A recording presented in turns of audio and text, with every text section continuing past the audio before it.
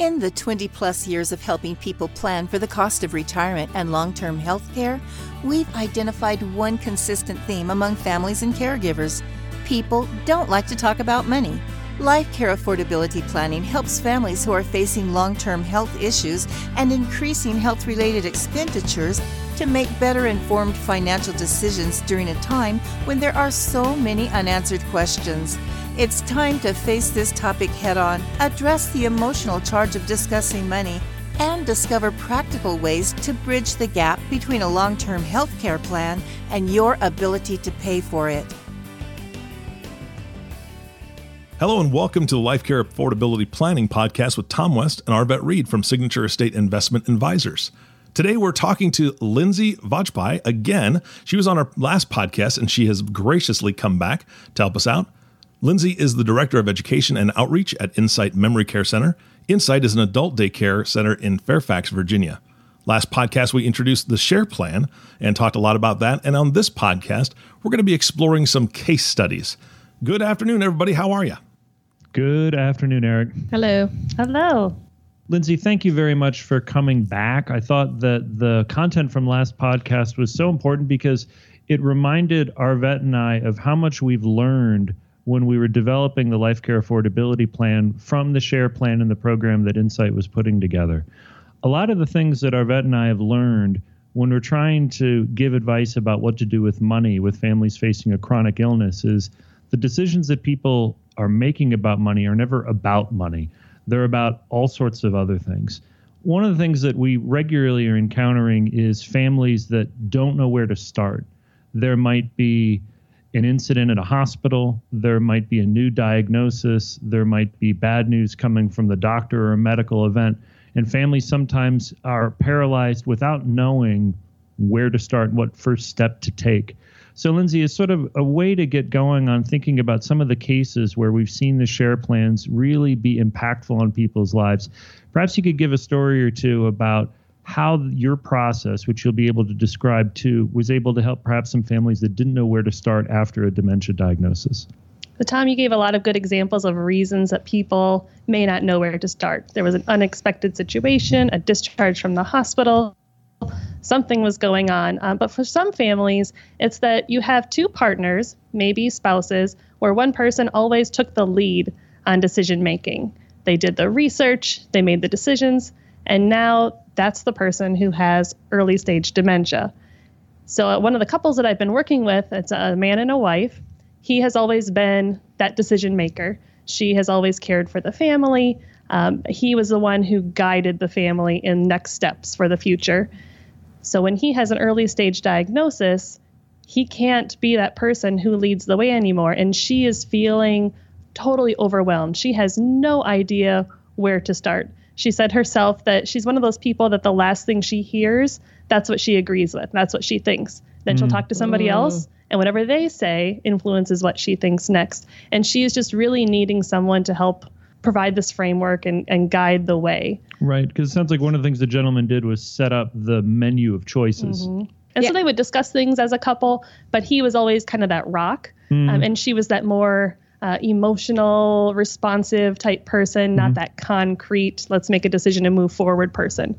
So through the Share program, one of the things that I was working on with this couple was helping her evaluate her options and then feel confident about making a choice, something where she was feeling informed, like it was a good direction to go, and validating her choice. It wasn't me telling her what to do, but it was giving her permission to feel good about the choices that she was making. You know, but what I find interesting about someone who has a brand new diagnosis and they're used to being the one to make the decisions, tell us a little bit about before you even got to her and feeling like you were supporting her, how did you even get him to the point that he was willing to open up and share his vulnerability? It's so much about relationship building and getting that trust. Giving that respect, too, that yes, he may have an early stage diagnosis, but he still has plenty to add to the conversation. His opinion still matters. We were showing him that respect by involving him in the conversation. And I'm not going to lie, it's not easy for that person who's used to being the decision maker to start giving up that role. And he was aware that that role was moving further and further away from him. One of the struggles that they were having as a couple is that he still wanted to do their taxes. She didn't know how to do their taxes. He felt like he should, and she was trying to farm this out to someone else who could support them. And so a lot of me coming in is helping him feel like that is the right step, helping her feel good about taking some of that responsibility, but helping him to feel part of the process so that it wasn't just something yanked out from under him, that he was still part of it. He was reviewing the tax documents, for example, but he wasn't responsible for putting it all together and submitting it.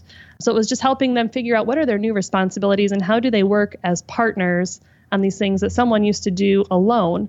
For her, she was evaluating different living situations for the future, knowing that they probably needed to move out of their home, but still she wasn't entirely sure about that. One of the things with the SHARE program is that I go to people in their homes. They were in a 1950s style home, multi-level, lots of stairs, lots of rooms branching out from each other. And it was very clear to me that this was not going to be a home that was very conducive to live in long term. She as well felt that she couldn't manage that house long term. She was overwhelmed already in the early stage, caring for herself, keeping track of what her husband was up to and providing some assistance to him, and then having to do things like organize someone to come over and mow the lawn, a housekeeper to come over, to pay the bills, to do the taxes. And so I helped validate to her that it does make sense to look at other housing situations because this was really not going to work for them long term. Helping her find that right fit. It was really important to them to move as a couple. And so looking at, what are those options? What could we do to help them stay together as a couple, get the care that's needed, but still allow them to live the life that they were imagining? Lindsay, it seems that one of the hats that you have to wear is almost like a counselor, in a way, a marriage counselor, because I've been married for almost 25 years now, and getting feedback from my wife is so much harder than getting feedback from somebody else or hearing something from somebody else's viewpoint, because I can feel like, oh, she's just nagging me about this, and you brought up the tax thing. I bet that's a major part of the conversation as far as them having to, we talked about trust, them having to trust you, but also trust that their spouse is not just trying to nag them or just push them into something, but truly wants what's best for them. That's funny that you said that about being a marriage counselor, because that's one of the things that this couple would joke with me. I bet you didn't realize that you were going to become our marriage counselor, our therapist. And this program isn't designed to address longstanding, maybe family conflict, marital disputes, or if there were addiction issues or something else. But I am, in a way, a counselor. I am called a SHARE counselor. Absolutely. Because I'm helping to counsel families through these difficult situations and help build trust among each other and help them form a relationship with me so that I can help them evaluate different options and figure out what is the right fit. Well, one thing that I pulled out of Lindsay's story, which I thought was interesting, was making sure that it was part of the plan to have the gentleman continue to review the tax documents, making sure that that is a role that even if he's around and present for the staging of the different choices, that he's not diminished in that particular role any more than he needs to be. And for the family, it feels as much like another chapter in the same story, that we're not pulling away part of what made him, a husband or a decision maker in the house, that he was still able to supervise that particular role. I think when you're talking about issues with executive function, the ability to make a choice when presented, even if you're able to evaluate the pros and cons to be able to make a choice. I like the part of the story where the sets of choices were like other choices that you have made previously together. And, the idea that this sounds like conversations, whether they be nagging or not, this sounds like conversations that you've previously had. I like the idea of the way that the SHARE plan normalizes what is very abnormal for folks to make it feel less scary that they've got to make a choice when they've got so many uncertainties. Can I share an example with you that actually just happened today? So when you talk about hearing something from a different source, it comes across differently. So when your spouse tells you something, you don't believe them or you don't want to do it, you fight them on it. But when an expert, in quotation, air quotes here, when an expert says it, it carries a different weight. So I was working with a couple in the SHARE program just this morning who are planning a trip this weekend to go see their adult daughter. And he needs to use a wheelchair when he goes through the airport. It is too much walking, going through security. All of this is just too much for him, but he doesn't recognize that need. So his wife has been prepping him. We're leaving on Thursday. We're going to take the wheelchair. Of course, he is saying, no, I'm going to walk. I'm not taking that wheelchair. And then I come in and I talk about all the wonderful reasons that taking that wheelchair is a good idea. They're going to get you to the front of the line. You're going to have special assistance. Oh, that makes a lot of sense, Lindsay. Oh, absolutely. Then he says, okay. I wish we thought of that earlier. And his wife is looking at me like, I've been working on him for a week and he's been fighting me tooth and nail. But I come in and say it, and it's like, oh, well, she says it. Right. She knows. It's like you loosened the lid on the jar. Yeah, right. absolutely. One of the things I was thinking about in the story was the choice of they probably are going to have to move versus I'm going to stay home. So when people have a new diagnosis of dementia, most likely their vision for themselves was together in the house. And now all of a sudden here comes this, oh, you have dementia. And now what? And so many people still have their mindset on they're staying home. So one of the things I love about the Share Plan, and we had a client early on when I joined the practice who the result of the Share Plan was him staying home as long as absolutely possible. And what was interesting is watching the children also rally around that, because I think everybody thought that dad had to move now. And that really wasn't the case. So they were able to keep him home, keep him safe, look at the daycare program at Insight in order to keep him active. I guess I wanted to put for the audience, like, don't always assume that some analysis with someone with dementia means move right away. There's a lot of things that can happen early on in the process to support a person at home. Well, I think that part of what we learned with the LCAP, where we focus first on, after somebody is self-aware and accepts their situation, focus first on outcomes that you're most hopeful for. I think with dementia, more than just about any other chronic diagnosis, it's easy to fast forward to the end and the most scary conclusion, which invariably has sort of a duck and cover fight or flight response. I think that the idea that if you've got, just like you said in the story, a therapeutically appropriate reason to paint a better outcome, which they can be more hopeful for. Let's keep dad at home. Let's all rally around that first. And we're going to come up with some plan Bs in case that doesn't work, which we'll figure out what that is. But I think it's good to point out, Arvet, the idea of focusing on the thing that you're most hopeful for first, it enables people to accept help perhaps a little bit early in the story. Yeah, in this particular case, there was an expectation by the parents that the adult daughter was going to be the person to take care of dad. So the Share Plan in this example was awesome because it made everybody discuss everything from a planning perspective. And the aha that the daughter was like, no, I am not going to be the person to take care of dad. And so they were able to put this plan together through the Share Plan for a realistic idea of what really was going to happen. In that particular integration of the Share Plan and our Life Care Affordability Plan, mom and dad couldn't get started on figuring out financial decisions to make because they were under the mistaken assumption that the kids were going to be taking care of them. So you had to go back to, well, maybe that's not the option that the kids have in mind. Therefore, what does it mean to, make plans to keep somebody at home independent of the kids? Those are a lot of the times the hurdles that need to be overcome before you can actually get to a recommendation. So every family is so different, and these conversations about who's involved in the future and what's that hopeful plan? What are points A, B, and C? How do you get there? And what if that doesn't work out? So for many families, it's staying at home for as long as possible. Then the next level is bringing some support into the home, like a home care agency, utilizing adult day services. But then there might come a time when that's not working any longer. And then maybe it is moving into a memory care community of some kind. And so we're working through all of these different stages. And most of the time, we want to do that stage for as long as it works for the entire family. And with the Share program, we're bringing in the family to discuss that. So in your example, Arvet, of that daughter who parents think she's going to do everything, and she's like, that's not realistic. That's not what I'm comfortable with. This forces families to have that conversation, but in basically a mediated way. So you're not just getting the family together over Thanksgiving dinner and expecting everybody to hash it out. You've got someone there leading the discussion. And one of the families that I worked with the SHARE program had a little bit different situation. Their daughter was in college, and in their values, it was extremely important to them that their daughter go on to live her own life, that she really not be involved in care in the future, because it was so important to them that she finished college, that she was able to go out and start her career wherever she wanted and not have the responsibility of caring for her dad on her shoulders.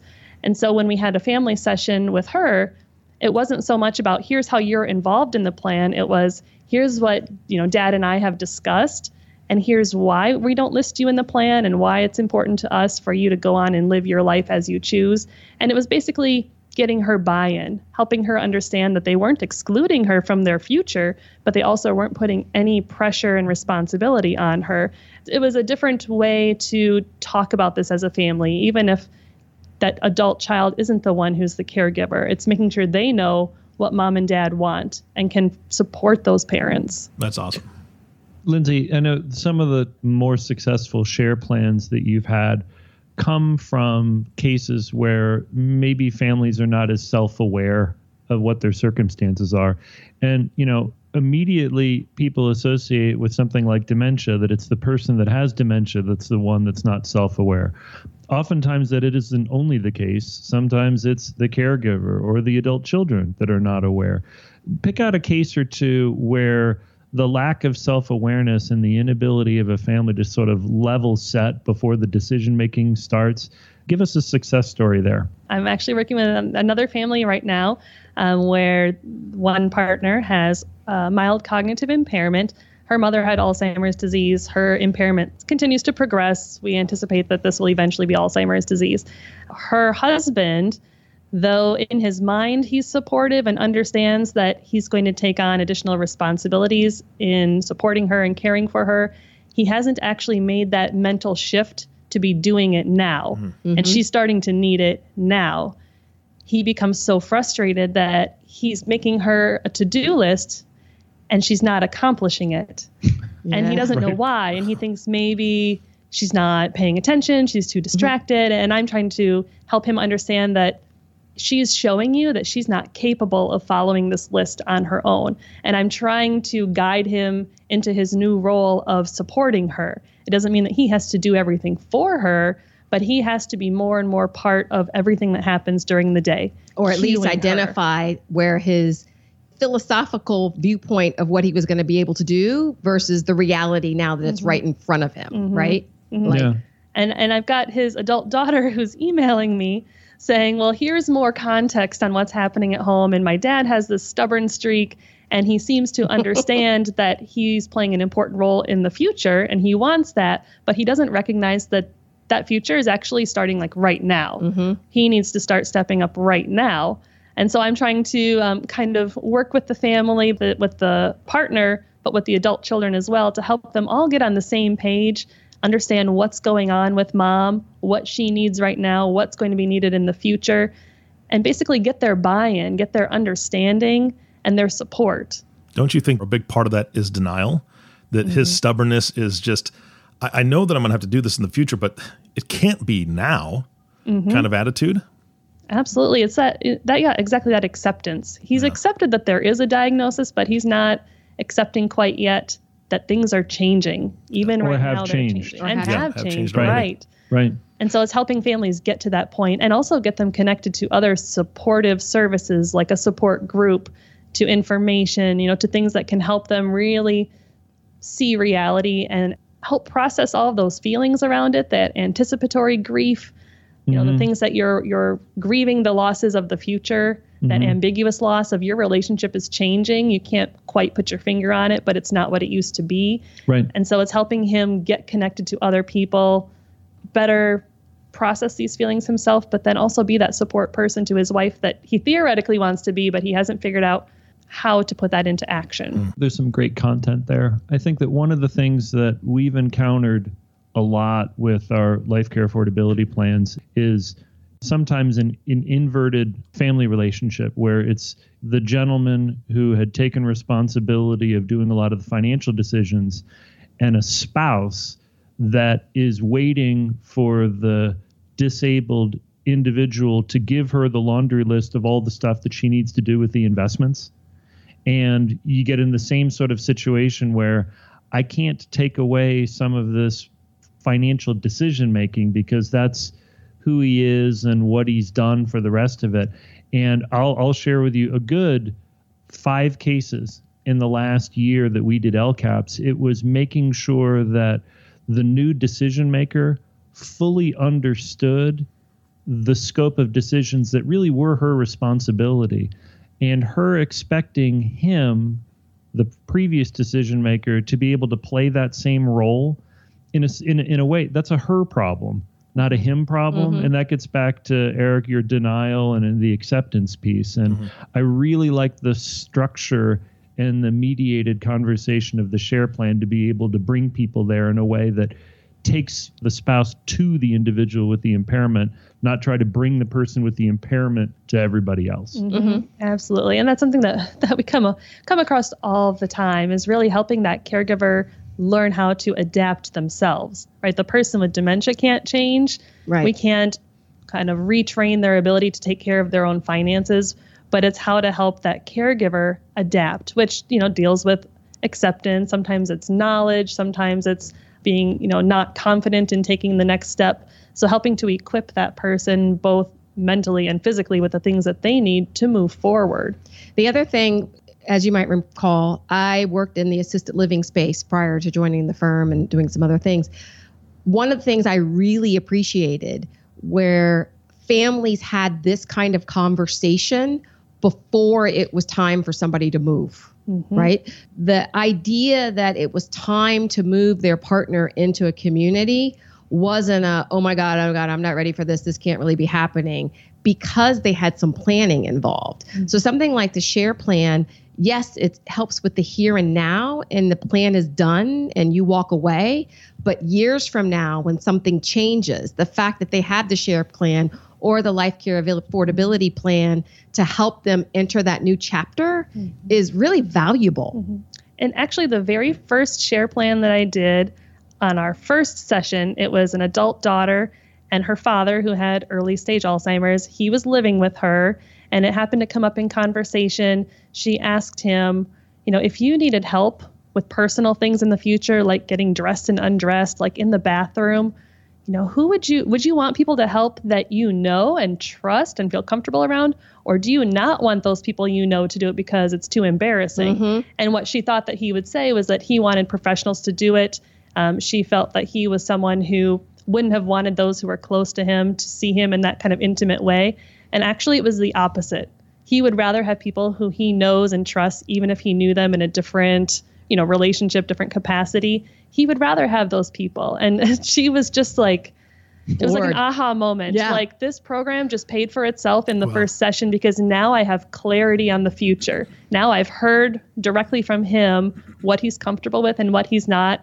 And she felt like that equipped her to make decisions in the future. If at some point when he's not able to really be part of that conversation, this was like gold for her. Like, now I can feel comfortable making those kinds of decisions.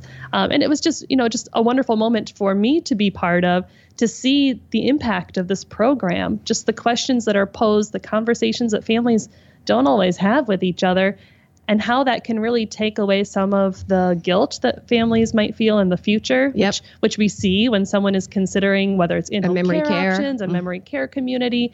The guilt of having to make those decisions, how agonizing they can be. But if you can talk about it early on and know, well, this is what my loved one really was comfortable with, you can move forward. You can continue putting that plan into action without getting stalled, having to deal with your own grief. Right. And I think, just for some wrap-up framing about one of the things that's so impactful about the share plan and the Life Care Affordability Plan is the sensitivity and the emphasis we placed on identifying the new most important things, that the priorities that people might have had in previous chapters, they might not apply where we are right now.